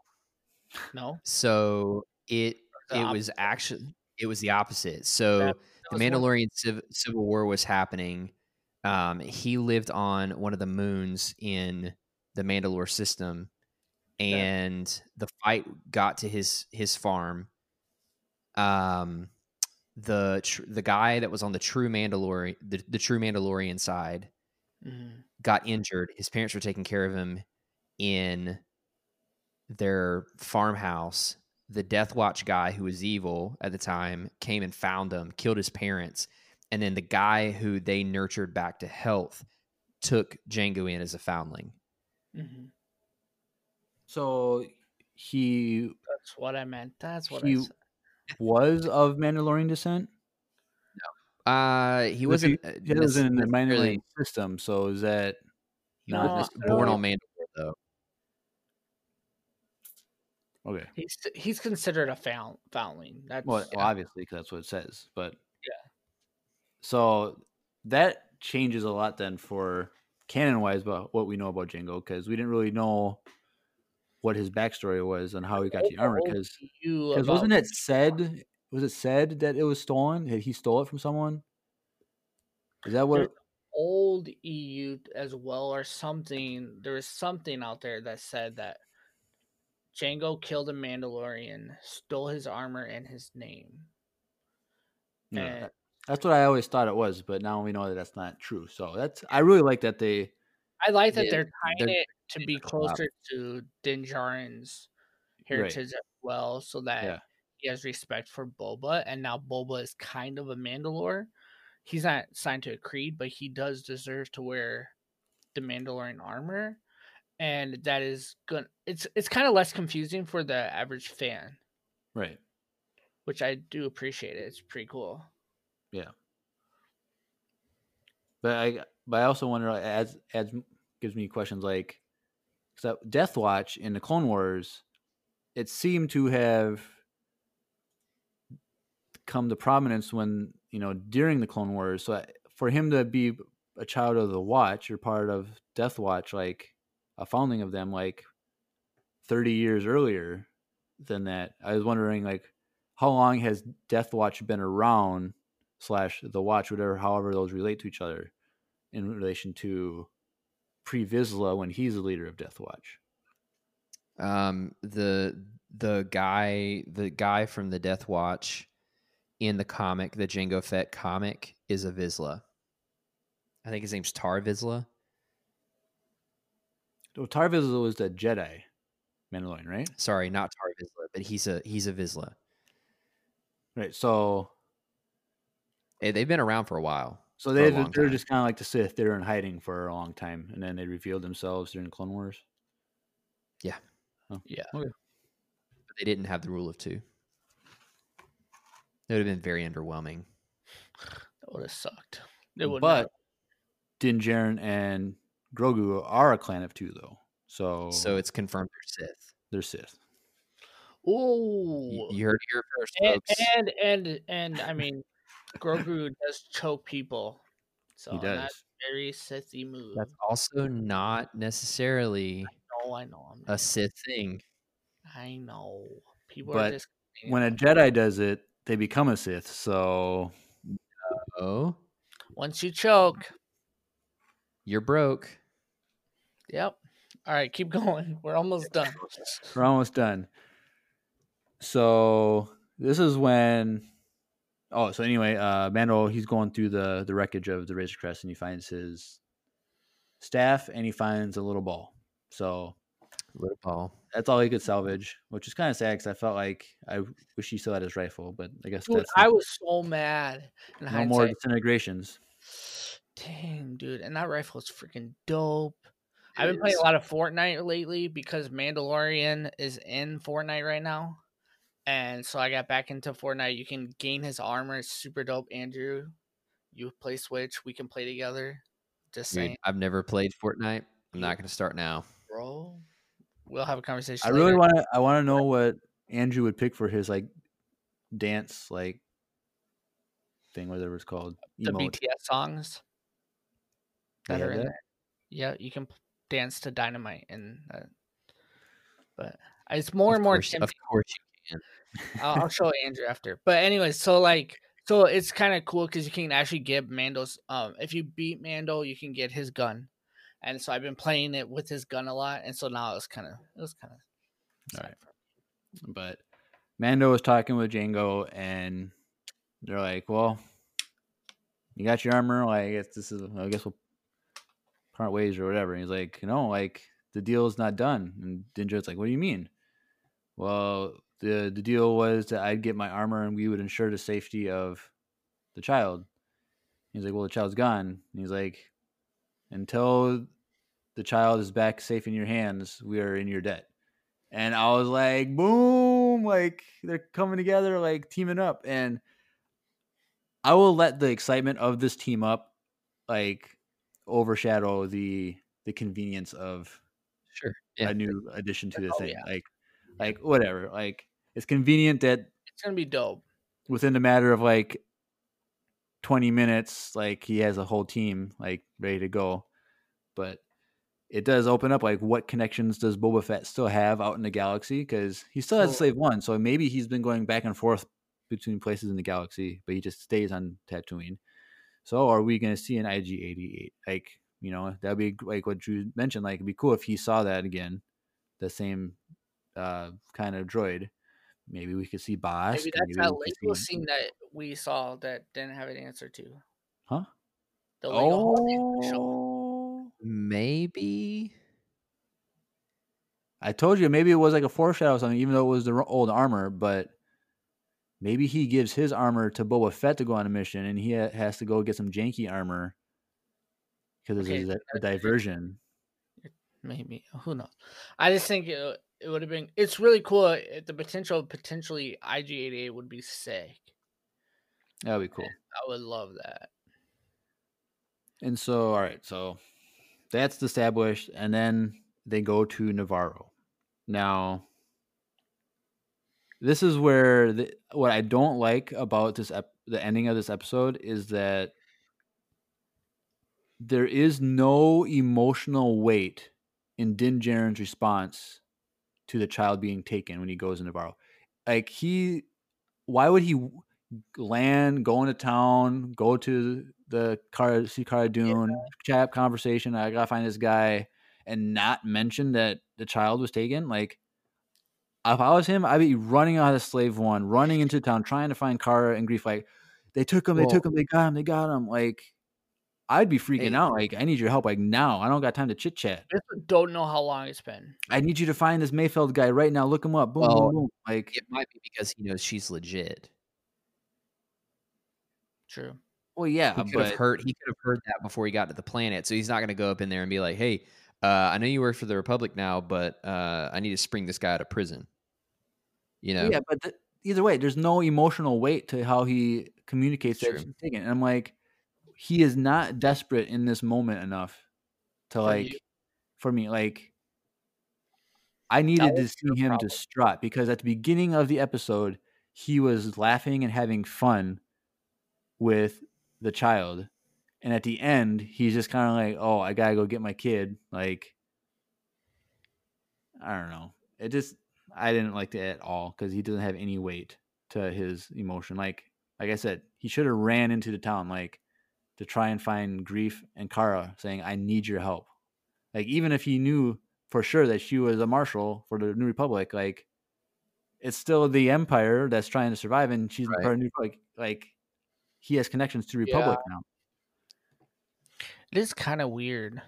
And but I thought the worst thing was, like, why are we taking him? Like, is this like a Suicide Squad situation? Like, let's go bail out all these bad guys and team up together and go face the other bad guy. Well, like, it is kind of weird, and he just mentioned the one, so he didn't mention the whole team. He just mentioned the one guy. Sure, but he's gonna show up to that ship next episode and try to get the one guy out, and the girl's gonna be like, "Well, he's not in the spaceship. Yeah, he's like on jail or whatever. He's like on he's working in the field somewhere. Like he's like a slave laborer on somewhere. So he's gonna be outside. So I feel like it's gonna be a very convenient way to rescue him when he's out in the middle of a field. I just don't understand why we're getting to track down the ship.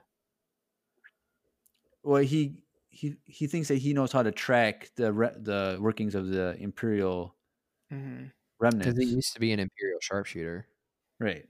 And so he might have done some, hire for work stuff for any remnants out there. So like we don't know because they were in a shady group of people that were doing criminal things anyway. Yeah. So my biggest thing, the flaw that I have, and I was gonna ask you guys about this because one, I didn't really understand that, and two, if everyone has a tracking fob for the child, why can't they just use that tracking fob for the child?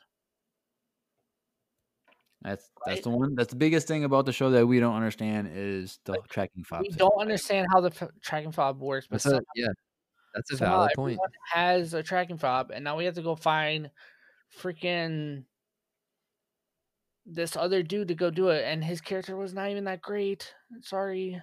Yeah, I don't care about Mayfield at all. Bill Burr. Like, we do not need more Bill Burr in this show. Like, I want him to die next episode. Like, Darksaber, decapitate him. No way Boba Fett can bring him back to life. Like, that's aggressive. But decapitation in the Clone Wars, okay? Like, no, I'm just saying. I just don't think we need Bill Burr in this show to make it a better show, and I don't know why we keep getting him. I don't know if Dave Filoni or Jon Favreau, they owe him money. Just pay the dude and stop putting him in the show. He's not that great. Sorry. He's fine, but he's not that great. We don't need him. So I was just like, why him? First we got Blue Dude, and now we getting this dude. It's but you did like Blue Dude the second time around, so maybe we'll we didn't see him on the other side of Mando, just sitting there, like on the other side of the desk. Like, he's missing? I can see it on my left eye now. Let's go help. Dude, I'm glad. Stop hating on Blue Dude and stop hating on Broom Kid. That is Don't true. Stop hating on Broom Kid. Like, Broom Kid did nothing wrong to you. Okay, so probably Bill Burr.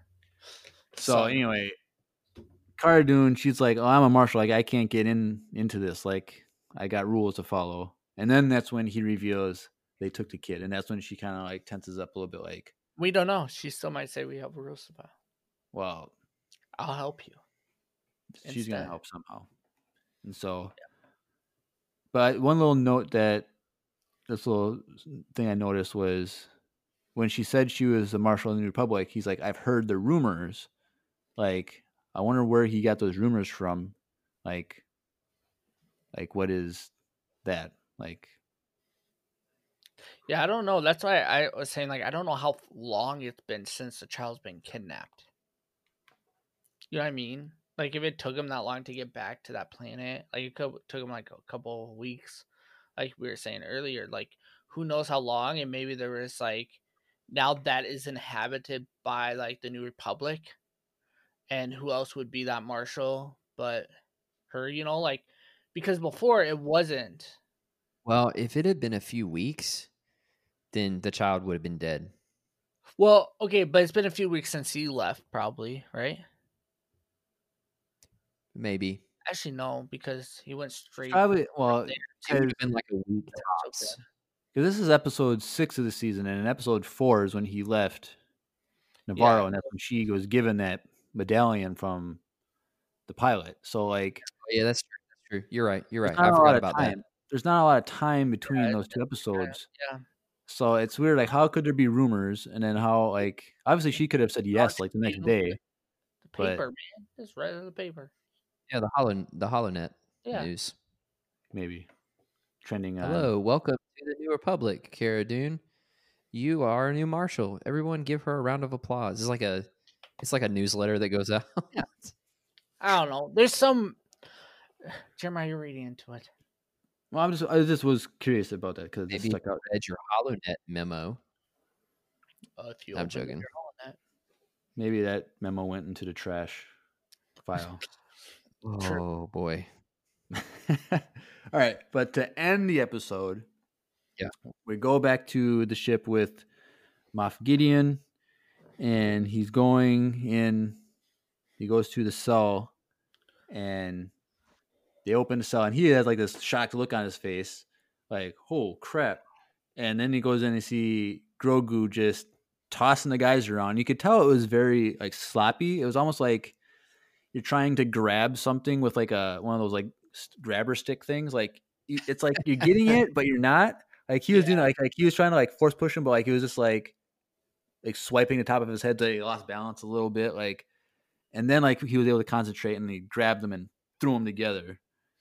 And so he was just messing with them, like messed them up. Like it was pretty funny. And then Moff Gideon looks at him because he can't do anything to Moff Gideon because he used up all of his energy because he was tired. He's like, "Oh, you can't do anything now that it makes you tired." And he's like, "Have you seen one of these before from old times?" And he ignites the Darksaber. I'm like, so like for me that was like almost like he's never seen Grogu in person, almost. Like to taunt him like that, like it was almost like he was taunting him like this was their first interaction and he's trying to make him scared. And when he shows the Darksaber, Grogu tries to kind of grab it in a sense, like I'm pretty sure he tries to force pull it because there's a moment where you can see Moff Gideon's hand kind of like it does shake. It gets closer, and then he's like, "No," and it does seem like Grogu tries to take it from him. Okay, that's interesting. So now, does that mean that Grogu had some lightsaber training in the past? Maybe. I mean, I feel like that's what we're supposed to, because he asked, "You remember seeing one of these before?" Or like, years past, like he knows what a lightsaber is, and it's not that he. Right. If he would have said, "Have you remember seeing this?" Then it would have been like, okay, so you've seen the Darksaber, but no, you remember seeing one of these. So it's like, yeah, it is their first interaction, but not his first interaction with the lightsaber. So maybe he knows how to use one, right? Which is pretty cool. And I absolutely love when he gets stunned. I love it. Because it just reminds me of New Hope, and it's like so. You enjoyed seeing Grogu get stunned? No, I just enjoyed that they brought us back to that era of like a New Hope. That has nothing to do with the New Hope. They do stunning all the time and all this stuff. I guess the first time we see it is in New Hope, but yeah, for me that's just sort of okay. I'm just saying I love the callback to being captured and like those little clips, like what is that? That's not gonna make him not use the Force. The Empire has baby. Like that's so funny. I looked at my wife when we watched it for the first time, and I was like, "Where did they even get those?" They didn't fit Chewie, but they fit Grogu. Space Amazon or something. Like, I don't know. Why do they even make them that small? What's the point of that? Because maybe they just made one just for him. Like they knew that they had to do them, so they just made a small one. But yeah, it was kind of, I don't know. I thought it was a kind of like stupid. Like it was kind of wasted. They had to subdue him as this little baby. Like it was just kind of funny. And that's the end of the episode. Yep, that's it. Yep. So, what are your final thoughts now on the episode? Now that we've talked it through and Better or worse than when it was at the beginning of the discussion? Not the same. The same. Yeah. It's kind of annoying that he can call back his jetpack and he never did. But also, it's just as annoying that he got knocked out when he charged that thing, and he was sleeping for half of the fight too. There's that like, too. Like, I don't know. There's a lot of convenience thing, like you said, and the whole the lighting and the scene kind of did take me a little bit out of it. But then, like, as we're doing this right now, and I'm watching clips and stuff of it on my other monitor, I'm like, wait, dude, but when the Slave One is flying, it's so pretty and amazing that I don't care about any of this other stuff. Yeah. Like, and the potential of what Boba Fett's going to be hanging out, and hopefully he gets his other outfit back on, because I don't want to see him in that outfit. Like, oh heck yeah, dude! And like when it ends, the rose credit, and you see all this beautiful art. One of the arts is Boba Fett and his old armor and like the whole old outfit. So maybe we'll get his other jumpsuit underneath, and it'll look nicer. I don't know. I liked it. So, question: because they're on Navarro, do you think Boba Fett's going to get an upgrade on any of his armor, because the armorer was down there and had all that extra armor, and maybe she's still on the armor is not down there anymore. We don't know. She wasn't in the forging area, but she might still be on Navarro. Well, maybe, yeah. And so I think it'd be cool if he got updated armor, like refurbished armor, like of his own thing. But like, yeah, I think there's a lot of nitpicky things, but like in hindsight, like even him as a voice actor, and he sounded so good. Like it reminded me so much of Django. Like I loved it. Well, it's the same actor, so it should be. But like it just reminded me of it. Like, you know what I mean? Like it just brought me back to like the only cool thing about Clone Wars, the movie. But it was just, yeah.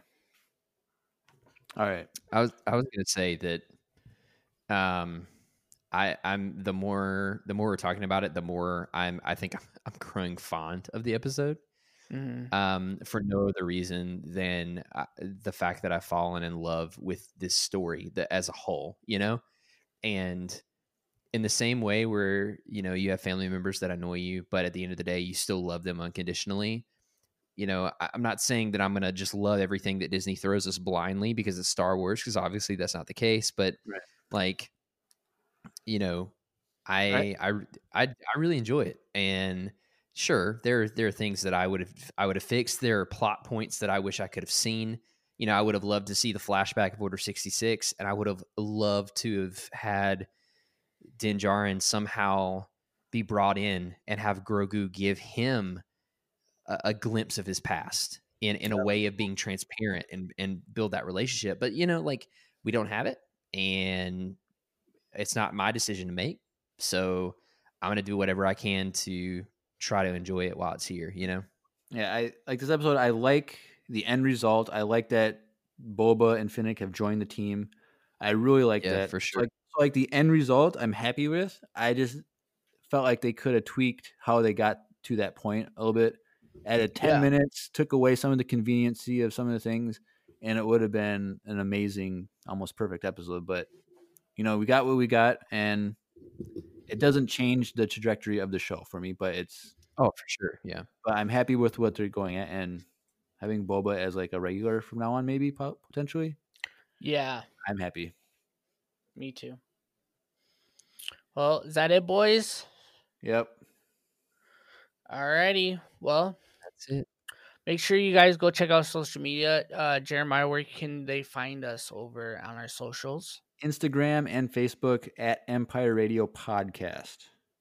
And Andrew, where else can they find us? Yeah. I was ahead of you.